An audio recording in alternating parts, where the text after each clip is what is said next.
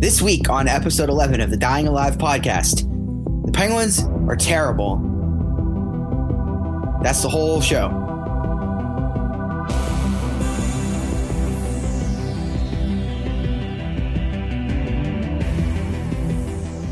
Yeah, so as the title says, Penguins are terrible. I'm Jesse Marshall of The Athletic Pittsburgh. I'm joined by a man who just took a sip of beer, Pat Dam of the Pens blog. And go ahead. Well, yes, please say hello, Pat. Hey, guys. It's Christmas ale season. Oh, yeah. You got the Madoff? No, not going that crazy yet. Great Lakes Christmas ale. Which is a banger, let's be honest. Also joined by Mike Darnay of Pennsburg. I'm assuming that Michael has an ice cold rum and Coke. Today is Tuesday, right? Yes, it is. And I do have a rum and Coke. I am drinking a Dasani brand peach and kiwi seltzer water. Pesticide free, courtesy of this podcast. Thank me later. I also threw a PSA right out of the beginning of here, right before we get to the bad stuff. The FDA came out and said, don't eat romaine lettuce this week. Oh, no. What am I going to do without romaine lettuce? Oh. Wait. So are we I missed this. Are we being told not to eat romaine lettuce ever? And that news was this week? Or are we not supposed to eat romaine lettuce just this week? Just this week. Okay. Not ever. Okay. You'll be fine. Okay. And let me just give a quick shout out to spinach, because if you're making a salad, like you're trying to eat healthy and you're not eating spinach, get out. Hit the road. Spinach is elite. Let's get right into the nuts and bolts of this thing. The Penguins are just really dead last in the Eastern Conference. There's no other way to put it. When we had our last podcast, they had just beaten Arizona, and it was like, oh, it was pretty cool. Like, maybe there's a thing coming here. No, not at all. In fact, when we recorded our last podcast, the Penguins were beating the New Jersey Devils, and we all know how that ended. Yeah, the Penguins beat Arizona. It was like finding $5 on the ground and then getting hit by an anvil. Shouts out Wiley Code. Sidney Crosby said today that the Penguins are finding ways to lose. I didn't see that quote. Neither did I. I don't disagree, though. Yeah, so maybe stop doing that. Fixed it. See you next week. All right, we're out. See you guys. Hire me. Yeah. It's for hire advice right now. It's not good. I mean, everybody that follows me on Twitter knows, like, I haven't been, like, putting a positive spin on it, but, like, my God, Sid hit the nail on the head then. They're finding ways to lose. It's uncanny at this point. Yeah, I agree. And, I mean, if you look back over the last now 4 in a row that they've lost in many different ways. Blowing leads, never leading, being shut out. They're playing Penguins lost bingo, basically. It's been Sidney Crosby is right. It's been a variety of experiences thus far. The 4-2 New Jersey loss, the Tampa Bay loss, which they were up in, the Ottawa loss also up in, and then it was 4-1 against Buffalo. And I posted the visualization from Natural Stat Trick of the Penguins and the shot attempt share of that game. And people said to me, well, wait a minute, doesn't that always happen when a team has a big lead? And no, it doesn't. Not like that. That wasn't the Penguins letting their foot off the gas. Yeah, that was the Penguins. They walked out of the building. They weren't even playing the game anymore. That wasn't score effects. They got dominated. Right. Yeah, 100%. So let me pose a question to you guys. And there's no shortage of discussion points here. So I think we'll maybe all have a different answer. What's the biggest issue for this hockey team right now? I'll give you my answer first. It's goaltending. You stole my answer. All right. So Mike, go to Pat. What are you going with? I'm going to go, and at this point, we should just rename the show Jesse, Mike, and Pat plus intangibles, because we keep bringing them up. But it's really to me, it's a mental thing, because I was saying this to Jeff the other day. It seems like when this team has a lead, you saw it against Tampa, you saw it against Ottawa, you kind of saw it last night against Buffalo. They take a lead And as soon as their opponent punches back, their body language turns to shit. I don't even think it takes them punching back with a goal, to your point. I think just one shift, somebody gets hit, they don't like it, they turn around, they cross-check them, they go to the box, the other team scores. So I think it's even like micro events, Pat. Yeah, or in the case of Tampa Bay, they take multiple penalties over and over again. Right. And to the point I was making, I know this sounds like I'm making excuses for the team, but the point I was getting at was when you're in a rut and things aren't going well as a team, it's really easy to slip into that mentality. And that's where they're at right now. You just see it with them, like you guys said. As soon as something doesn't go their way, that switch flips and it's, oh, fuck, here we go again. At the same time, goalies got to make a save. They have to. And there's been times in the Penguins' recent history where they just got – I mean, look, hell, the second Stanley Cup, they were getting shellacked most nights. And the reason they won those games was goaltending, whether that goaltending come from Matt Murray or Marc-Andre Fleury or even Jeff Zatkoff for a game. Those I guess the luck factor, if we want to call it that, or the sheer goaltending factor of it all, always went their way. They've lost 4 games in a row and haven't allowed less than 4 goals in any of those games with a variety of goaltenders. And for example, Ottawa, the blame there lies equal among both of them. Is it time to give Tristan Jarry a look? I think that's worse. Yeah, he has not been good in the AHL this year. He's on par with DeSmith and Murray right now, numbers wise. I would say trending wise, he's even on a lower slope than that. I mean, he scored a goal. We gave him a shout out for that last week, and everybody was like, "Oh, that's awesome! Must be playing great." No, and again, I wouldn't say he's been bad. I mean, he's got a 908 save percentage. I'm quoting that off the top of my head. It might be wrong. I know it's 9-0. It's 9-0. He's not somewhere around. Yeah, it's in that neighborhood, and I think it's trending worse than it was from an advanced metrics perspective last year. So you wouldn't look at him and say he's been bad, but you wouldn't look at him and say I'm totally comfortable with this guy coming up and taking over the reins. And to be fair, at the same time, I don't disagree with you. Eventually, you need DeSmith and or Murray to steal a game for you to take control in the net and say, we're not losing this game. The other team is not scoring. But we've talked about it the last few weeks. Their defensive play is an insult to dumpster fires. Right now, they just need to steal a period, let alone a game. Well, I thought that they did that in the first period last night, Mike, and then they just took a deuce right at the start of the second. Yeah, that's being charitable. Sure, it is. It absolutely is. Another one, if there's a 1B for me, it's when they first of all, let's talk about the fact that they turn the puck over a lot. Okay, we have to get that. I think drilling that into everybody's brain is important here. But not only do they turn the puck over a lot, they do it in the 2 areas of the ice where it is absolute worst place to turn the puck over. So at the defensive blue line and at the offensive blue line, those are the worst places on the ice to turn the puck over. Now, somebody's going to tweet me and be like, "Oh, you don't want to turn the puck over in front of your own net." Yeah, no shit. We're talking within the context normal game situation. Right. And the Penguins are just absolutely decimating themselves in those 2 areas by either getting too fancy on zone exits or zone entry, when they're attacking, or just being lackadaisical on zone exit. And I'll tell you, and I'll be honest, guys, I don't remember who the forward is.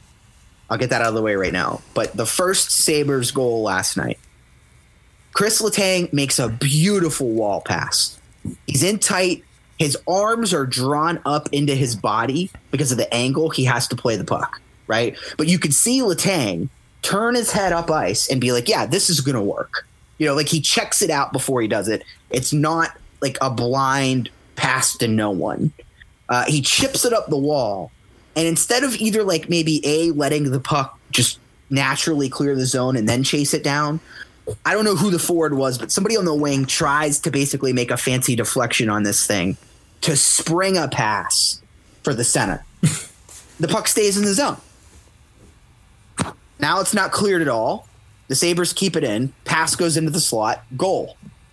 That play is entirely avoidable. It's a day one thing. And this team I think not only did they want to score a lot of goals, they want to do it in the easiest and most convenient way for them. Which leads to a ton of carelessness, by the way. Yeah, you hear it from Sullivan all the time. Attention to detail, get into their game, all of that kind of stuff.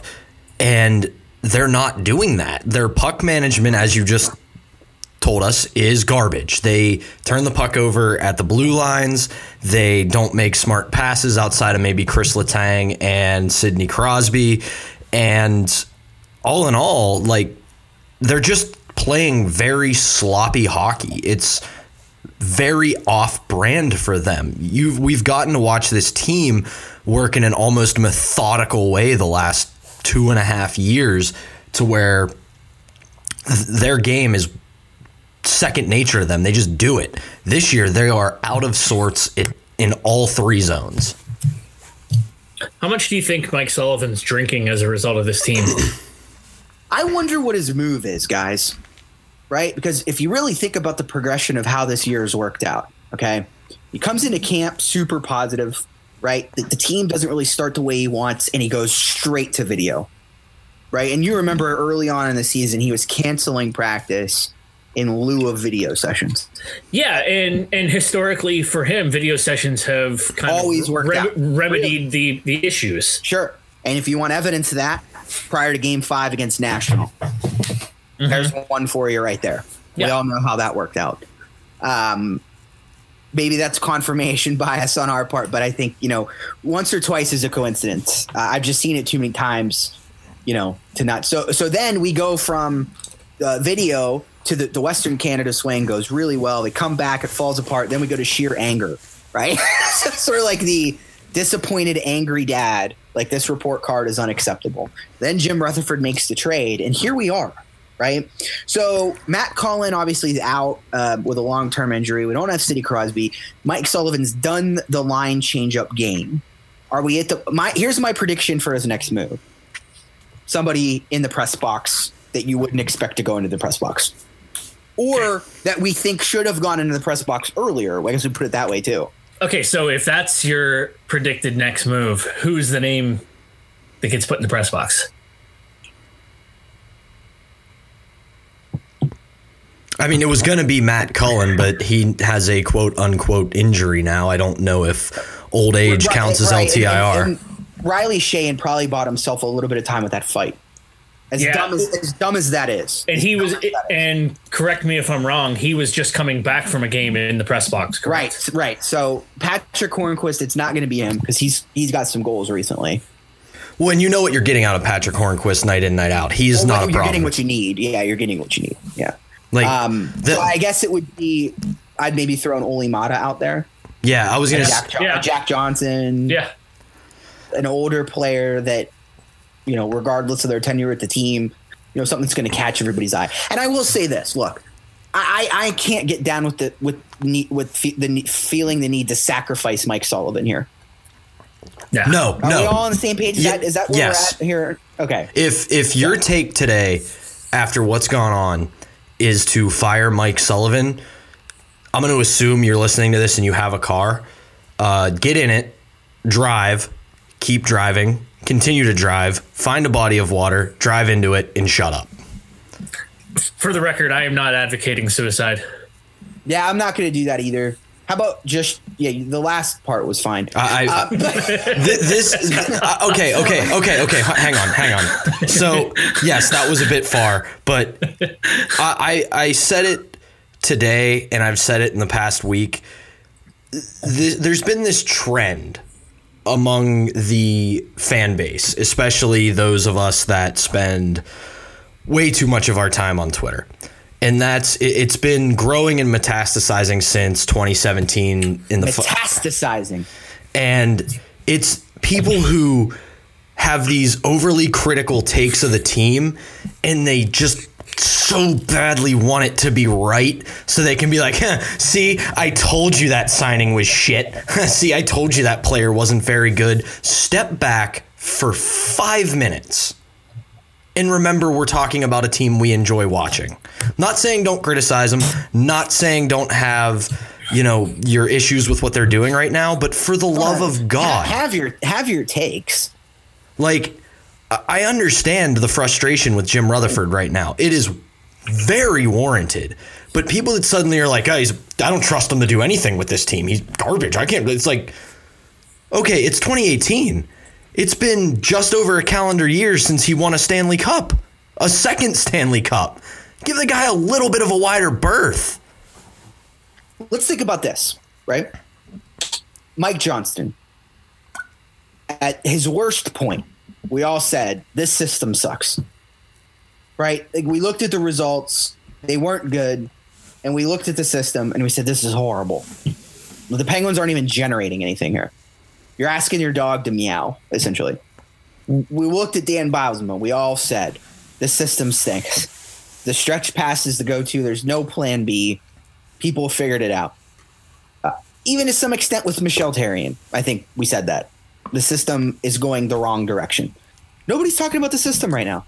No. Am I wrong? Has anybody seen that?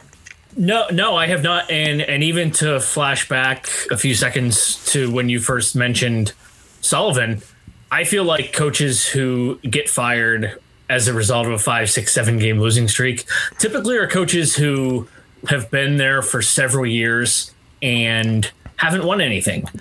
Like Claude Julien. If, let's say, Ken Hitchcock everywhere. Yeah, well, I was going to say, let's say the Columbus Blue Jackets go on an 8-game losing streak next week. And they fire John Tortorella, yeah. Correct, because he's been in the position for 3-4 years now, have not achieved any success. Probably the most apt example. Yeah, when you hit a big losing streak at that point as a coach, then it's easy to see them go. But, I mean, give me a goddamn break.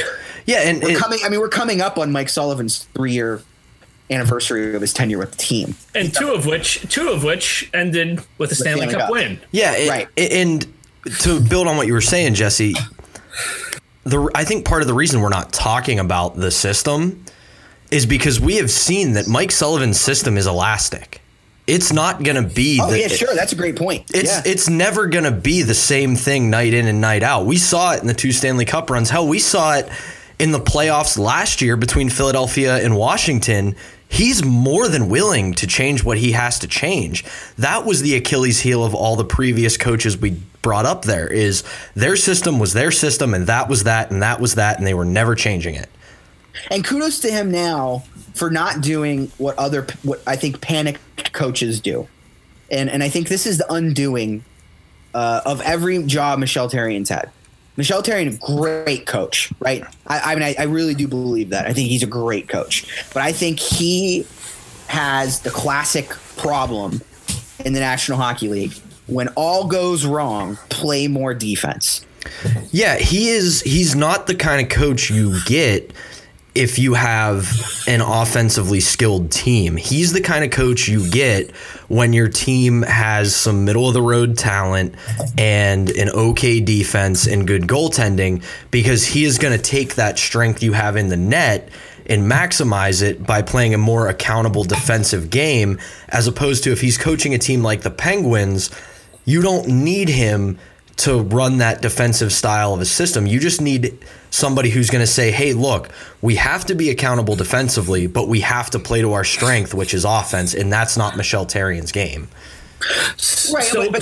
And my point there too, not to cut you off, Mike, but my point there too is that I think all NHL coaches are subject to that same, maybe not Joe Quenneville. I think Joe Quenneville, you could probably take him out of there. But a lot of other NHL coaches are like, we've lost 4 in a row.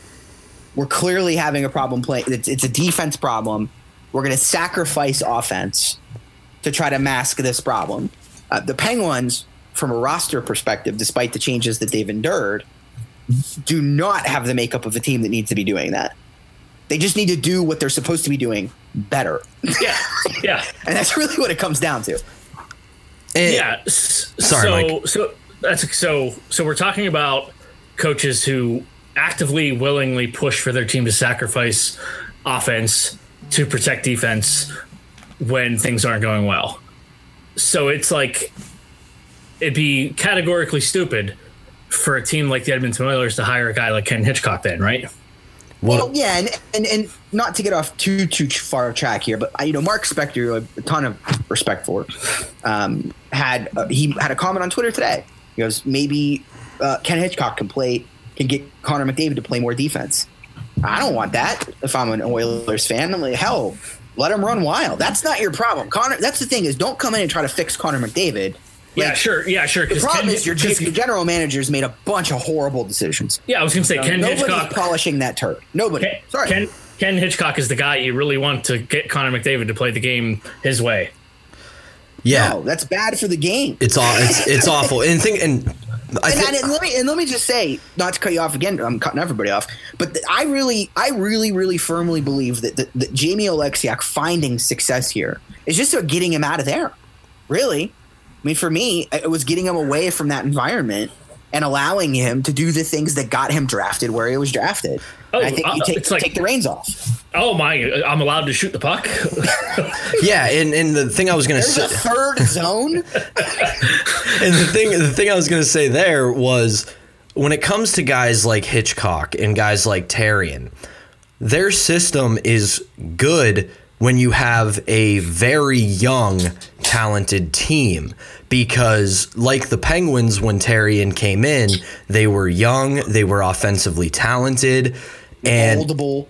And yeah, they needed to round their game out. They didn't need to become defensive experts, but they needed to learn how to play in their own end and be defensively accountable. That's why when Dan Bylsma came in and let them run loose, it was okay, they know how to be accountable in the D zone. Now we need to play to our strength. Those guys are fixers. They build you up to the point where you learn how to play at the NHL level as a unit. And then you need somebody to come in and say, okay, this is an offensively talented team. Go. Real quick before we carry on, shout out to Michel Therrien for playing Brooks Orpik on the wing at one point. Yeah. Yeah. That was wild. Sidney Crosby could be back tomorrow. Huge boost. I mean, what you're an idiot if you don't think that.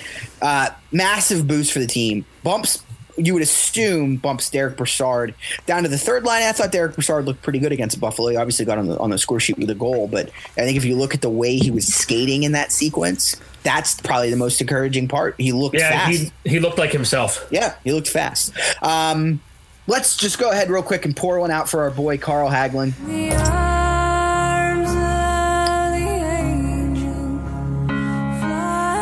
And Tanner Pearson, though, I will tell you, I wrote a lot about him on The Athletic. I had a ton of video on it, on him, not it.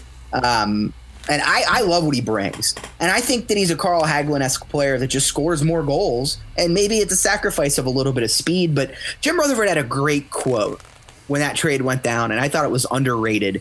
He said, "Puck pressure creates speed." I thought that was a great quote. Yeah. Yeah, and I think I'm sure he didn't want to trade Carl Hagelin. He kind of was the easiest guy to move given his contract status and cap hit. But I will say, hats off to Jim Rutherford for being willing to move a two-time Cup winner that he traded for that then went to win 2 Cups. A lot of times you see GMs who don't want to move away from guys who won for their team. And I thought that Tanner Pearson's first 2 games were an adjustment. And he didn't look bad. Let's get that out of the way. I just think you could tell. I mean, heck, the first game he played, all he had was a morning skate. I mean, he was talking about learning on the fly. And then I think the second game was just a disaster. That Ottawa game was just a write-off. In his first game, usually the little coming back from commercial on bench interview from Bob Aries, a say nothing interview. It's just nothing but canned cliches like, we got to get to our game. We got to play the puck. We got to keep our feet moving. He asked Sullivan about Pearson, and he said, we didn't put any pressure on him. We said, just trust your instincts, play the game you know how to play. And that's what you have to do with a new guy like that. And I think he's done well. That's what you have to do with Evgeny Malkin. Yeah, with Gino, it's pretty much get to the puck, get open, and find him. But the Buffalo game was where he really made his mark. Beautiful pass in tight. Yeah, that pass to Phil was smart because he put enough juice on it that it was going to hit something. You know, even if and Phil was at a full break, So if that puck had gone off his skate, there's no way it's getting called back for kicking. No. Because his skates were locked into the ice. And yeah. And I was going to say his goal was exactly what you need to do when you play on a line with Evgeny Malkin and Phil Kessel. And that's throw it at the damn net. Not even throw it to the net. Get to the net. Yeah, and his second goal, that's where his first goal, not second point. First goal came from directly in front of the net on a second opportunity. Here's the thing. He hasn't really, other than a few times, and he had a chance in the first period against Buffalo that was really good that didn't go in. Wait till you see his one-timer, guys. You haven't even seen the best part of his game yet. I wrote about his one-timer in my article, The Athletic, with a lot of video. He is not – this is what I love about it, because he doesn't need to settle the puck down. You know, when that puck gets in his wheelhouse, he's in a shooting posture, and he's just going to rip it. Okay, so with a one-timer like that, do you think he should see power play unit 2 time? No, because I think that detracts from the focus of the Penguins' power play. Okay. I think that here, in fact, I would go as far, Mike, to say that, and this is what's funny, over Dan Bilesma, Mike Johnston, and Mike Sullivan, the Penguins have used the exact same power play structure. Mm-hmm. The difference is that the means to the end has changed. I think I talked about this on the show before. Yeah, that everything runs through Kessel on the half wall, correct? Right. And now with Sullivan, you really don't have that need for a guy in the slot that can pull the trigger like that. What I think is you want to optimize, and this is what sucks, is because Phil, who is, by the way, shout out to Phil Kessler, who's been the most consistent forward on the Penguins this year. No question about it. Just 10 goals already. Give me a break. I said good? I said that last night when he scored when I was at the game with Peep. Like, it was like his 10th of the year. And I went, he has 10 already? Yeah, it's like you don't even realize he's got 10 goals. But, you know, Phil's not really notorious for the board work, right? So as currently constructed, you know, you're going to – Tanner Pearson's going to be asked to handle a lot of that load, which I think inherently means he's not going to be in the slot a lot. Which you're not going to complain about that because you kind of want Phil Kessel there. If you were to offer me up Phil Kessel or Tanner Pearson, like I'm taking Phil Kessel 10 times out of 10. Yeah. But eventually, at some point, Pearson will find himself in a position where he can really let loose on that thing, and wait till you get a load of it because it's obscene. And I love Tanner Pearson because I said on Athletic, his shooting mechanics are that he doesn't have it. He just shoots and there's no rhyme or reason to it most of the time. It's like a pitcher in baseball who just throws hard. Yeah, you never know what you're gonna get. You know, yeah. So either way, yeah. So hopefully, you know, again the Crosby thing. We talked about Todd McClellan getting fired, and Ken Hitchcock coming in. Tom Wilson doesn't think he's a dirty player. Fuck Tom Wilson. Yeah. Any other hot takes about the league before we move on? Boston's screwed. Yeah. Well, no Chara, no Bergeron. I mean, that's a lot. I mean, I think I saw Bergeron was going to be in the 4-week range. Yeah, and we talk about how right now one of the Penguins' issues is not getting depth scoring, and it absolutely is. Boston is very much a one-line team right now. Yeah. The only thing they have going for them is that one line is really good. Yeah. Hey, if you get a chance, the Penguins haven't played the Rangers yet, but if you get a chance, watch the Rangers. They're like too dumb to know any better. I will never willingly watch the Rangers. Yeah, I hear you on that, but it's been fun. I was also gonna say this might be a product of me being younger than you guys, but I don't really have that visceral of a hatred for the Rangers. 100%. For the majority of my life, it's been Caps and Flyers. No, I mean, like I said, we mentioned on the show last week, Adam Graves. Yeah. I'll never get over that. I get why there is a hatred of the Rangers in the Penguins fan base, but that was a little before my fandom kicked in. Yeah. You know, my whole life it's been either the Adam Oates Capitals or the Ovechkin Capitals or the Hatcher Flyers or the Giroux Flyers. Yeah. So, Mike, is it that time? I believe it is. It's time for correspondences with Dr. Mike Darnay. I'm a doctor now. A doctor of ice, baby. You know, my initials are MD. Yeah, it's a good point. Just gonna float that out there. Okay, What's your middle boy. name? We could have that as a correspondence and see if anybody can figure it out. All right, if you know Mike's middle name, I think it starts with a J. Don't quote me on that. Correct. What's your middle name, Pat? It also starts with a J. So does mine. Are we all James? No. I am James. Oh, you're the outcast, Mike. Go ahead. Okay. Slick Boy asks, who would win in a fight, Mr. T or the Michelin Man? And notes that they would have time to prepare for the fight. What a bizarre individuals. Who wins in a fight, Mr. T or this imaginary tire man? Here's the thing. Like, I got to go Michelin Man on this. I agree. Because if you think about the Michelin Man commercial, he throws projectiles. He does, and he could kind of just like hug and suffocate you. Yeah, no, so like he's not even going to get close to him because he's hurling tires at him. And even if T does get close to him, he looks like he's pretty soft, so he's going to absorb those punches pretty well. You know what a better question would have been is the Michelin Man versus all of the Pep Boys.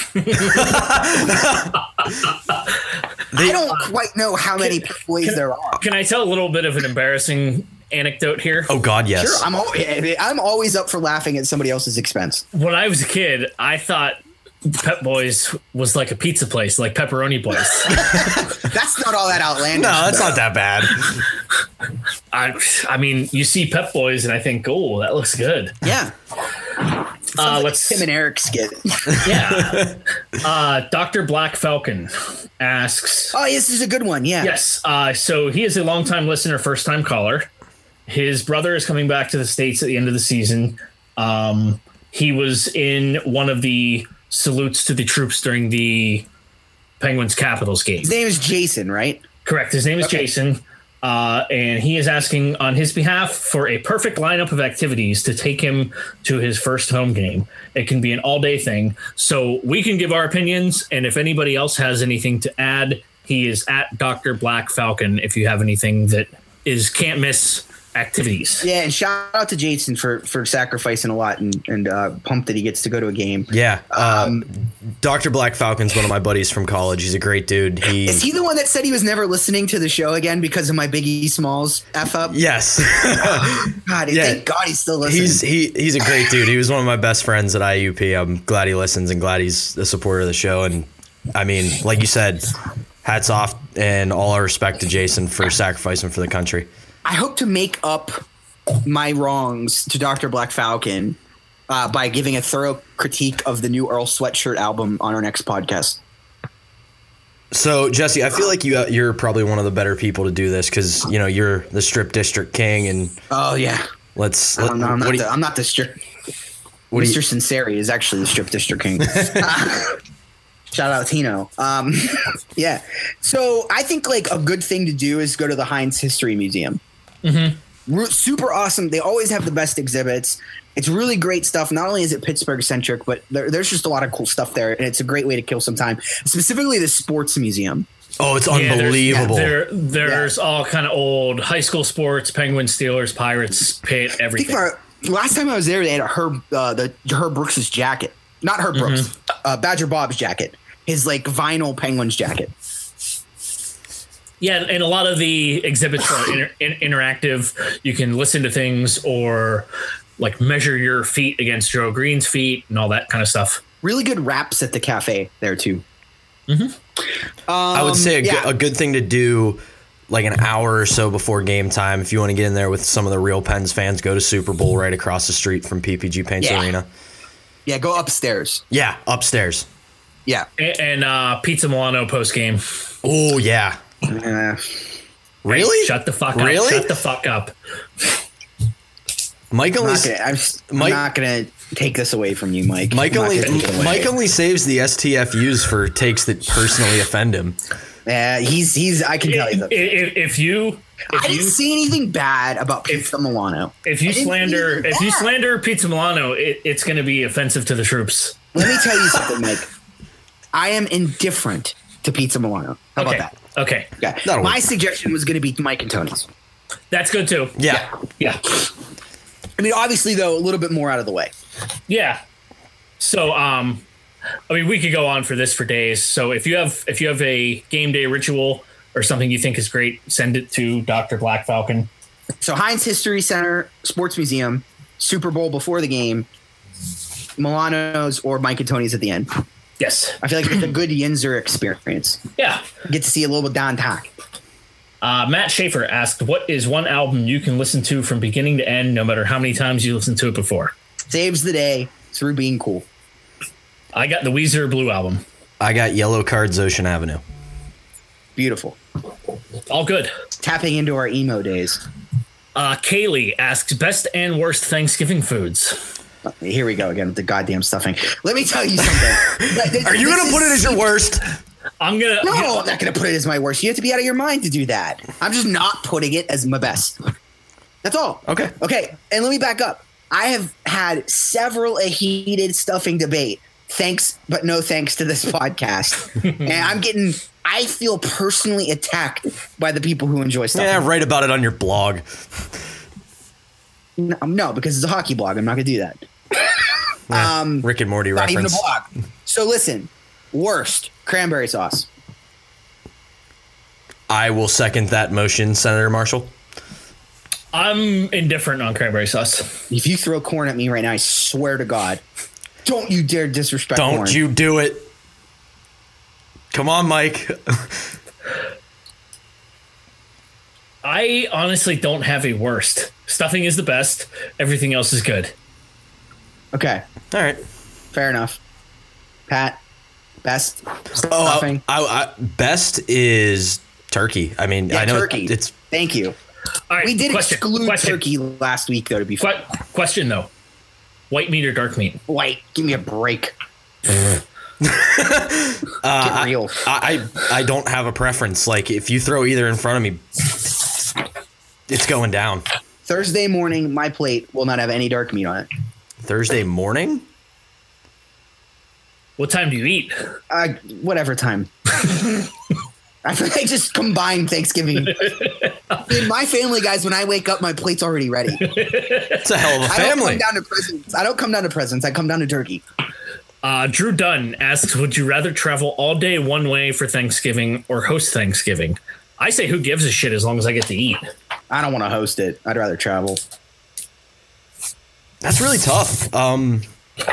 Because best part about Thanksgiving to me is not doing anything. Because my family only ever hosted it at our house a handful of times, but when we did, it was a blast. And I don't know, it's probably company included, so might be a little bit tainted. And I was a kid, but I don't know. I had a Thanksgiving to myself last year because I was still in Utica and I wasn't able to make it back to Pittsburgh for it. So what did you eat, Pat? Did you make a turkey? Oh yeah, I made a turkey. I bought everything and had myself a nice little Thanksgiving dinner, and I FaceTimed my family and had a bunch of good beers. So now we have another food question. This one is dessert related. Dying Alive, a food blog. From Monica, cake or pie? I don't give a shit. I don't care. Honestly, I don't care. I'll give me both. I'll eat them both at the same time. Okay, so the follow-up. What is your favorite cake/pie? I love pumpkin pie with a heavy dose of whipped cream. Oh, I agree. Yes. Just lather it in whipped cream. For cake, ice cream cake. Carvel. I've been making mad cheesecakes lately. Baker Jesse just throwing it down in the kitchen. Look at that flick of that wrist. Okay, and last question from Matt Cause. Would be interested to hear thoughts on different places to sit at PPG Paints Arena or other arenas. He notes that he thinks that sitting on or near the glass is something you should do at least once. Agreed. But doesn't see any good out of paying to sit there regularly. Agreed. And his preference is a mid-alphabet lower bowl seat where the Penguins shoot twice. Yeah, that's always I always think those are the best seats. I think the only thing I'll say about PPG is if you're going to sit in the upper bowl, I always try to make it like 6 or 7 rows up because it has that little glass front down there at the railing. And it doesn't distort your view really all that much, but sometimes people will lean forward to kind of see over it, which obstructs your view that way. So if I'm going upper bowl, I always try to go like anywhere around like row 8. That's like my bread box, I think, if I'm going to sit at a game and not be all the way upstairs. Yeah, I would prefer Matt's ideal choice. Sometimes my wallet doesn't prefer that, though. So really, there's no bad seat in PPG other than what you said about those first few rows of the upper bowl. Certainly not the Barclays Center. No. Yeah, I would go pretty much Drew's suggestion of like middle of the lower bowl. And I always say this because I've been working at a hockey school the last few months, is I tell a lot of the parents I work with, like, about their kids, I say, like, look, if you can afford it, go to a Pens game and sit as close to the glass as possible so you can see just how big and fast and strong these guys are, so you know what it looks like to be in the NHL. That way, like, you're not thinking like, oh yeah, my kid can totally play in the NHL, and then you go and see how big and fast those guys are up close, and it's a wake-up call. Yeah. And the last question is from me. What are you thankful for? Ooh. What am I thankful for? A lot of things, really, but I'm thankful for the both of you. Oh, Mike. I'm thankful for everybody that listens to this goofiness and sends us questions. I'm thankful that I'm not dead. Yeah, and for everyone involved in the podcast. I'll throw that in there at the end. Mike, I gotta step in on your territory here for a sec. Oh, snap. Okay. Turf war. Friend of the pod, Morgan, tweeted at me today. I forgot his question. I was going to say, he tweeted at me today to tell me he couldn't wait to hear my answer, so I need to know what the question is. Hang on. I have it here. Not to be overly critical, Mike, but you texted me earlier and mentioned you had printed out the correspondences. I do that every week. You just love to kill the forest, don't you, Mike? Yep. Mike Darnay, enemy of the forest. Mike, can you tell us why you hate nature? I take notes. Mike, can you tell us why you hate the forest and have a vendetta against it? All right, you can shut the fuck up too. All right, so Morgan's question. Only using the plus-minus stat, who is the greatest hockey player of all time? He's a plus-minus truther. Morgan, you've been demoted to acquaintance of the pod. You're now member one. I'm Googling all-time plus-minus. You know what? I will say this, though, okay? I will say this, and it's not a defense of plus-minus, because I do think it's an outdated, kind of useless stat. But I will say you can go. Wow. Let me give you who do you think is number one all-time in plus-minus? Don't Google it. Take a guess. Gretzky? Are we talking on the positive end or the negative end? The positive end, yeah. Actually, no, I'm going to say Mike Bossy. Not Wayne Gretzky. It's not Mike Bossy. In fact, Mike Bossy is in the top 20, though. He's 15th. What era are we talking? How about I give you birth date? Okay. 1951. Oh, wow. Is it Gordie Howe? No, that's too young for Gordie Howe. So they're 67 right now. I got nothing. Okay, I'll throw you another hint. Defense. Is it Bobby Orr? Second all time behind this player. All right, that's a good enough answer for me. I'll settle with that. Who do we got? Larry Robinson, Montreal Canadiens. I would never have guessed Larry Robinson. Dude, obviously one of the best defensemen of all time. It's not surprising to me. But you know who is surprising? Serge Savard is at 6. Now, he was born in 46, but he's plus 462. What? Nick Lidstrom's 8th at plus 450. Who's the all-time minus? Oh, boy, Mike, you're making me. It's going to be somebody we've never heard of. Probably. It might be Jack Johnson. Probably. You know what, Mike? This, let's do this. Worst plus minus of all time. But what I was saying was, I do think you can garner a little bit out of plus minus once you get north or south of 10. Maybe not a lot, but something. I think, anytime there's a big sample size for anything, Bill Mickelson, by the way, hosts the worst single season plus minus. Whoa! Are you all right there, Pat? You got rabies? Not my dog. Whose dog was that? You get a demerit. But anyway, Bill Mickelson was minus 82 one season. That's a lot. That's minus one every game. Since Mickelson, minus 61 was once worse.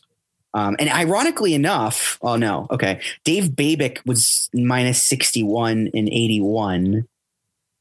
So there you go. Anyway, I'll go with, I guess my answer, according to this list, I'll go with Serge Savard, best NHL player of all time.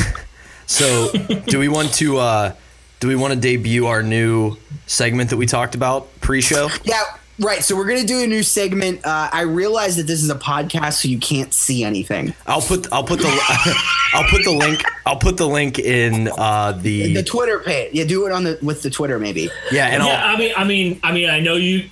If you're listening, you can't see anything. However, once you get the concept, you don't need to see them to understand. Yeah, we're just gonna do Vine of the Week. That's really what it comes down to. It's a Vine of the Week segment where we're gonna play our favorite vines. We'll put the video in the Twitter feed. By the way, we are starting up a Dying Alive Twitter feed. Like an actual Twitter profile for the show. I meant to do it today, but I honestly was so busy that I didn't have time to make up a new email address. But we will be doing that soon, and it's going to. Well, I'm not going to release it because then one of you dinguses will go out there and steal the name. I shouldn't have said anything at all. One of our horrible listeners, it'll probably be Jeff. And real quick before we do tweet or Vine of the Week, Pat, do you want to tell us about the 3-on-3 challenge last night? Oh yeah. I forgot about that. Long story short, Pat went to the Pens game last night with Peep of the Pens blog. And the idea was that every period, Peep had to drink 3 beers. These are 20-ounce beers, by the way. Drink 3 beers and eat 3 hot dogs every period for the duration of the game. Can you give us a report back, Pat?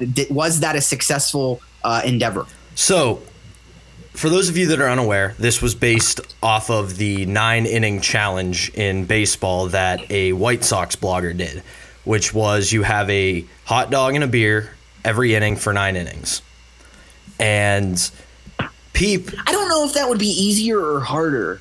Well, it's more of a marathon. It's more of a marathon, and it's also the fact that, unlike hockey, there's not a predetermined amount of time per period. Like, now let me ask you a question. If I wanted to do this challenge, right, would I be able to eat all 9 hot dogs and drink all 9 beers at once, or is it a prerequisite that I do it in different periods?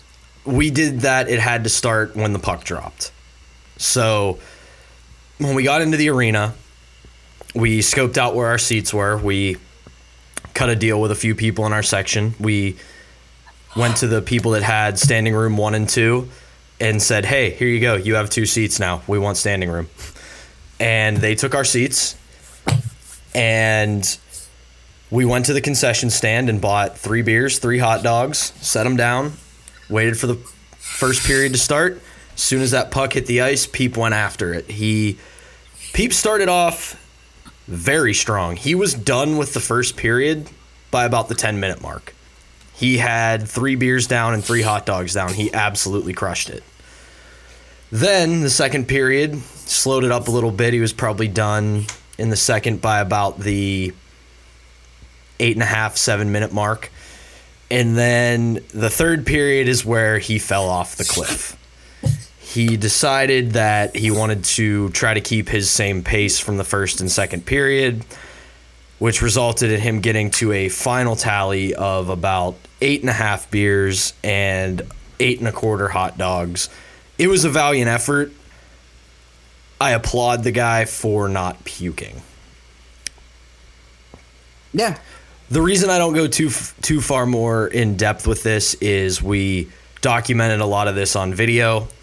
That's going to be out, I believe, on Thursday on Penn's blog from Peep. He's going to write about it as well as post the video. So at the end of the day, mission not accomplished.